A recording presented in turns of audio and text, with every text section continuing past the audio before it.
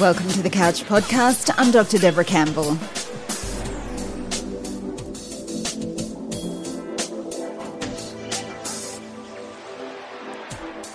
On the couch, I answer your tricky questions about life and relationships and everything really. So if you have a question, please email it in and I will do my best to help you out with my answer. A couple of times now, I have been talking about Married at First Sight Australia 2018. Why would I do that? Why would I talk about a tabloid TV show? I hear some of you asking. Well, I've got a really good reason. It's because there's so much to be learned. And as a couple therapist psychologist, I'm sitting there watching it because I've actually gotten really sucked into it, as so many Australians have.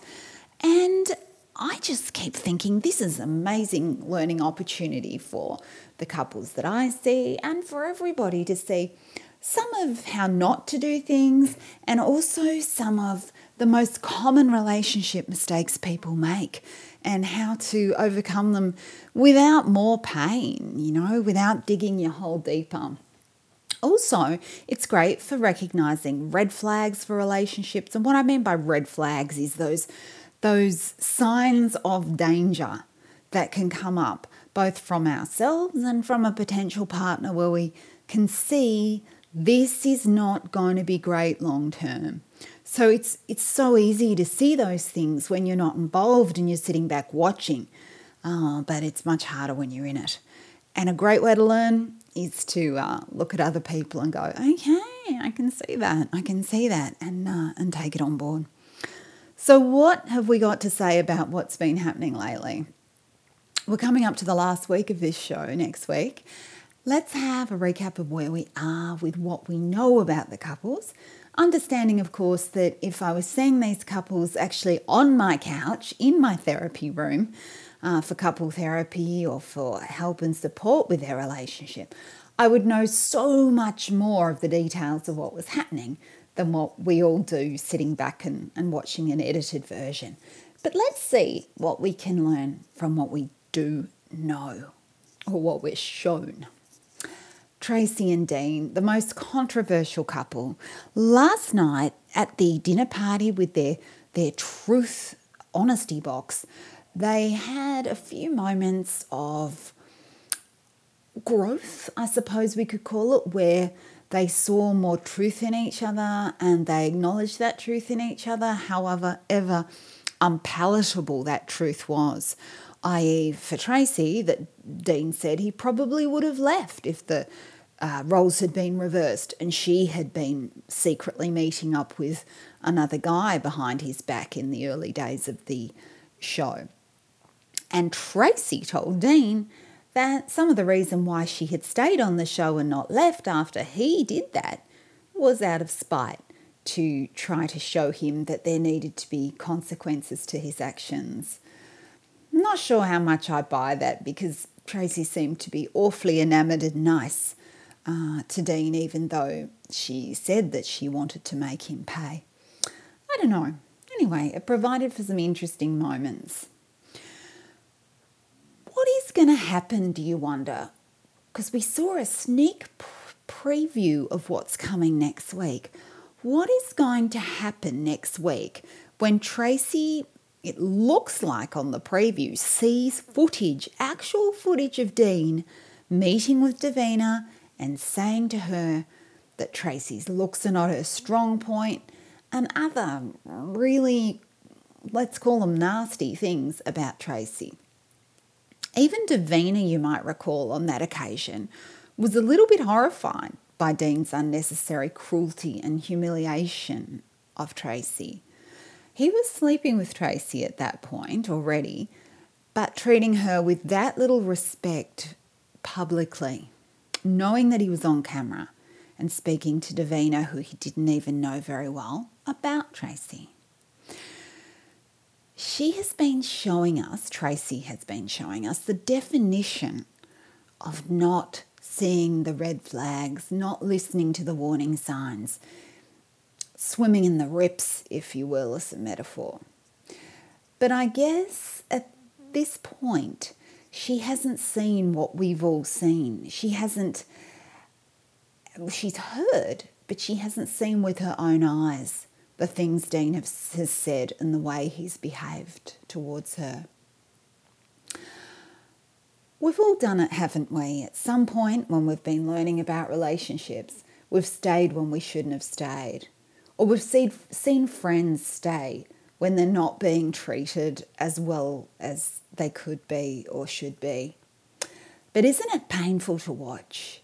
That's something that all the viewers of the show have been through together, the pain of seeing Tracy treated in that way. To be that friend silently screaming inside, no, when we see our friend continuing to go back or date that person that is just not good for him or her. Back again they go with a ducking of the head and I love him, I love her. And we think, oh, no, I don't think this is love. It kind of aches inside to see it before you. And yes, Tracy, as you have said, is your fear in the show. I think you're right. It does lead most people to see you as being a doormat, which you keep saying is a major concern for you. Wouldn't be a problem if it wasn't a concern for you. Now, as you've also said, it's not silly to give love a second or a third chance or maybe even a fourth. But there are conditions for that, aren't there? And this particular situation is a standout relationship where silly things are said that aren't kind behind your back.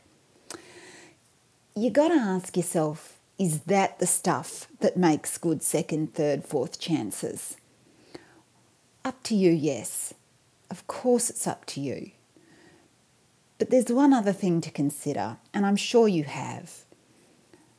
When we're parents, we're making the decision about the people we choose to hang out with and put our children hanging out with, as well as our own decision about who we're attracted to. Nobody's perfect. There's no perfect new partner or potential step-parent.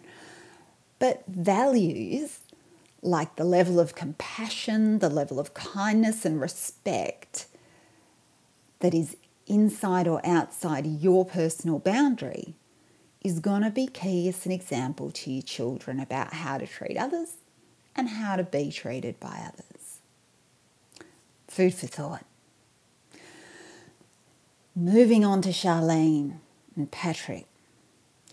Charlene, on the final date, you said to Patrick something that made me absolutely cringe and look away. You said for him to man up, that he needed to be a man. You said that to him on a date to his face.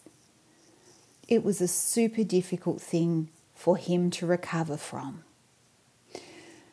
Perhaps the best response to that, because it was obviously really difficult for you, would have been something like, Charlene, with all due respect, that felt quite mean and judgmental when you said that. Rather than supporting me to rise and take initiative, comments like that can lead me to feel criticised, judged, and smaller than I otherwise can feel. Can you help me out with encouragement rather than criticism, Charlene, so I have some idea that you want me to make a move and that you're not already just over me and haven't decided that I'm not man enough for you? Because at the moment, he's got every reason to feel that that's what she thinks. She seems exasperated. There appears to have, as a result of these kind of comments about Patrick being too emotional for her and needing to man up, a bit of a vicious cycle coming into place in the couple, where Pat's lack of confidence is now fed by her criticism, and her criticisms further and further undermining his confidence. You see, criticism leads us to lose trust in our partner and feel that the other person is not on our side, not on the same team, and that we are not actually safe to be ourselves. We're meant to be jumping through hoops and constantly meeting their expectations, or they'll be down on us. Is this not a way to feel more of yourself? It's very destructive of a sense of security and warmth in a couple to feel constantly criticised. It leads to disliking one another over time, and it has to stop for any relationship to thrive. Criticism is the anti-love. So how do you behave when you have an issue with your partner without criticising them and making things worse? Great question. You have to own whatever the issue is as yours and bring it to them, asking for their help with it instead of attacking their character. I'll give you an example. Charlene could have said, instead of "man up, can you just be a frickin' man?" Instead of that, she could have said something like this: "Pat, we are getting on so beautifully." So start with encouragement and compliments. That gets people on the same side. Going on. I would love it. I would feel really nurtured. I would feel really adored if you could take a risk and take the initiative with me with intimacy a little more.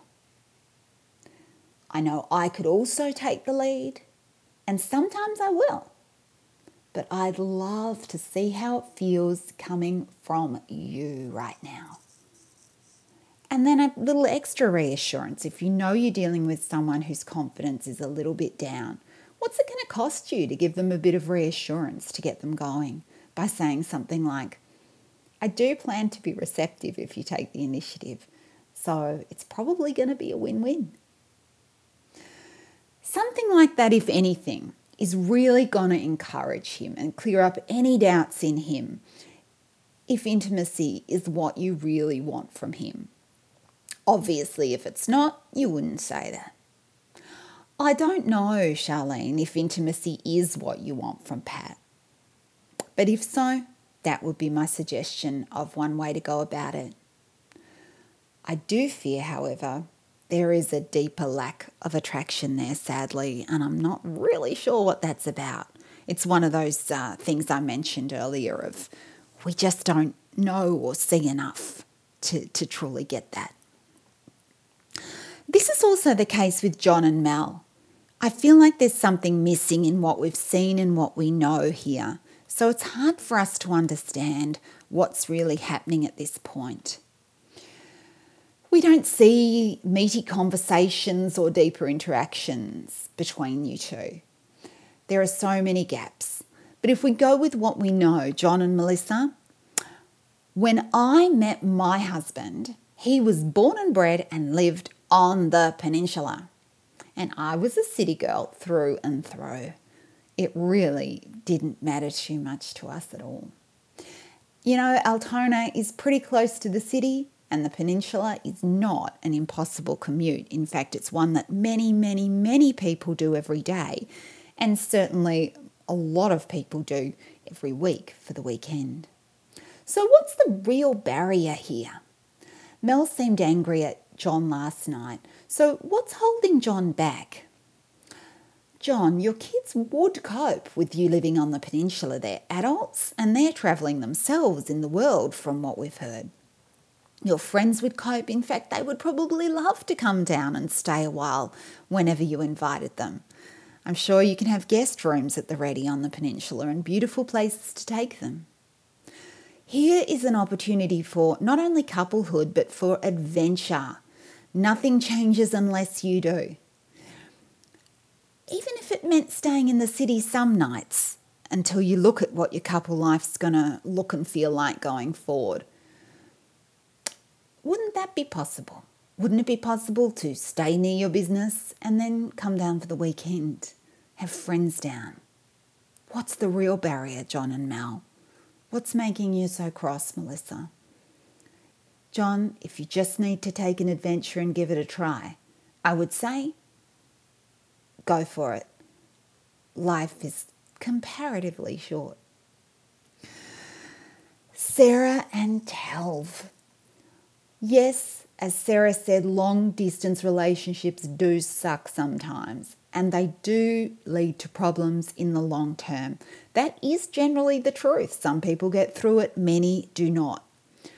But your conversation last night about that was a classic example of two people having different conversations in their own heads while trying to talk to each other, and it not going very well. Talv saying, I want to be with you, Sarah, and I'm definitely moving to Melbourne. It simply takes some time and planning, but I am doing it. You don't need to be this terribly worried. Sarah, meanwhile, is not hearing that. She's hearing a complete disaster in her inner dialogue and reacting to that, getting shut down and terrified and defensive. Sarah's clearly afraid that any distance and time gap between them will quickly widen and everything will be lost. Sarah, you lack trust in yourself and in Talv to be able to stay together unless you remain in each other's pockets. And you know that that's just not practical for anybody, especially someone relocating from interstate who has kids interstate. So the answer, Talv, if you want to be with her, make her feel as safe as you possibly can. Understand that her fault line, her cracks in the bedrock of her heart, are about being suddenly and inexplicably left and let down. Now, it is not your responsibility to heal her or anyone else, don't get me wrong. However, you must work with the fault lines of the person you choose to love and be with. And some people have fault lines that are more raw and deep than those of others. That's part of the package with Sarah right now. My guess from afar without knowing Sarah is actually that her pain was a bit too recent and a bit too raw to come on a TV show and be vulnerable in public. She may have done better from more time to heal before putting herself in such a huge spotlight and under so much pressure and public scrutiny. However, that being said, you've both done really well to get to where you are. But to continue, Talv, you're going to have to, as I say, work with what you've got and make her safe. Sarah, I would say to you, be careful. Be careful that you are not projecting your past, your terror, your anger, your terrible pain onto your future opportunities for love and relationship. You've been colouring every important interaction with the dread of repeated pain. It's one thing to be mindful and look for red flags, something Tracy could do more of. But it's just as damaging to be expecting them around every corner and reacting as though they're there when perhaps they're more in your mind than in the reality of the relationship. That's going to be damaging unless you can take a breath and start owning your pain more so and not seeing it as everybody else is doing. Trashly, I believe we're calling them, Troy and Ashley. Now, we've all heard speculation that Troy might even be an actor. We don't know what's true and what's illusion here. But regardless, one thing is for sure. I've said it before because it's appeared really obvious since very early on.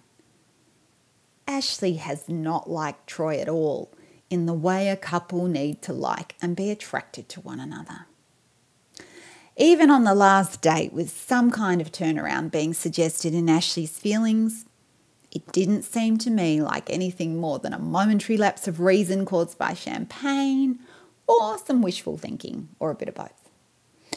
Ashley's reactions to Troy seemed to range from mildly amused in an I don't get you and I don't want to get you kind of way to straight out, sorry to say it, repulsion. And he doesn't deserve that. Nobody deserves that, whether they're an actor or not. It's unkind to be around each other in a couple capacity when you really don't like someone in that way at all. It's inappropriate for trying to develop greater intimacy because if you push it, it could well end up feeling abusive of yourself and the other person. And it's horrible to constantly be around someone who is trying to make the moves and feeling put off by that and causing them to know it. That's the sort of stuff that you just can't work through. The feeling isn't there. The sense of desire for the other person as a human being is not there. And it's just a recipe for heartbreak and lowering of self-esteem on both sides, because you don't like yourself for not being able to like someone when you want to. And they feel miserable because they're not liked and they feel unattractive. So the Trashly thing has gone on too long as it is. I think it was a recipe for leaving once you realised there was nothing there to push through. That's my wrap up of Married at First Sight right now as it comes into its last week as a couple therapist and a psychologist. If you've got a question for me about this, about anything in your own life, relationships, life, whatever it might be, please email it in to me. The link is in the show notes and I'd be happy, as I said, to give it a go. Enjoy your viewing, enjoy your world, and until next time, I'm Dr. Deborah Campbell. If you'd like more from me, pick up a copy of my book Lovelands on Amazon or Audible. Bye for now.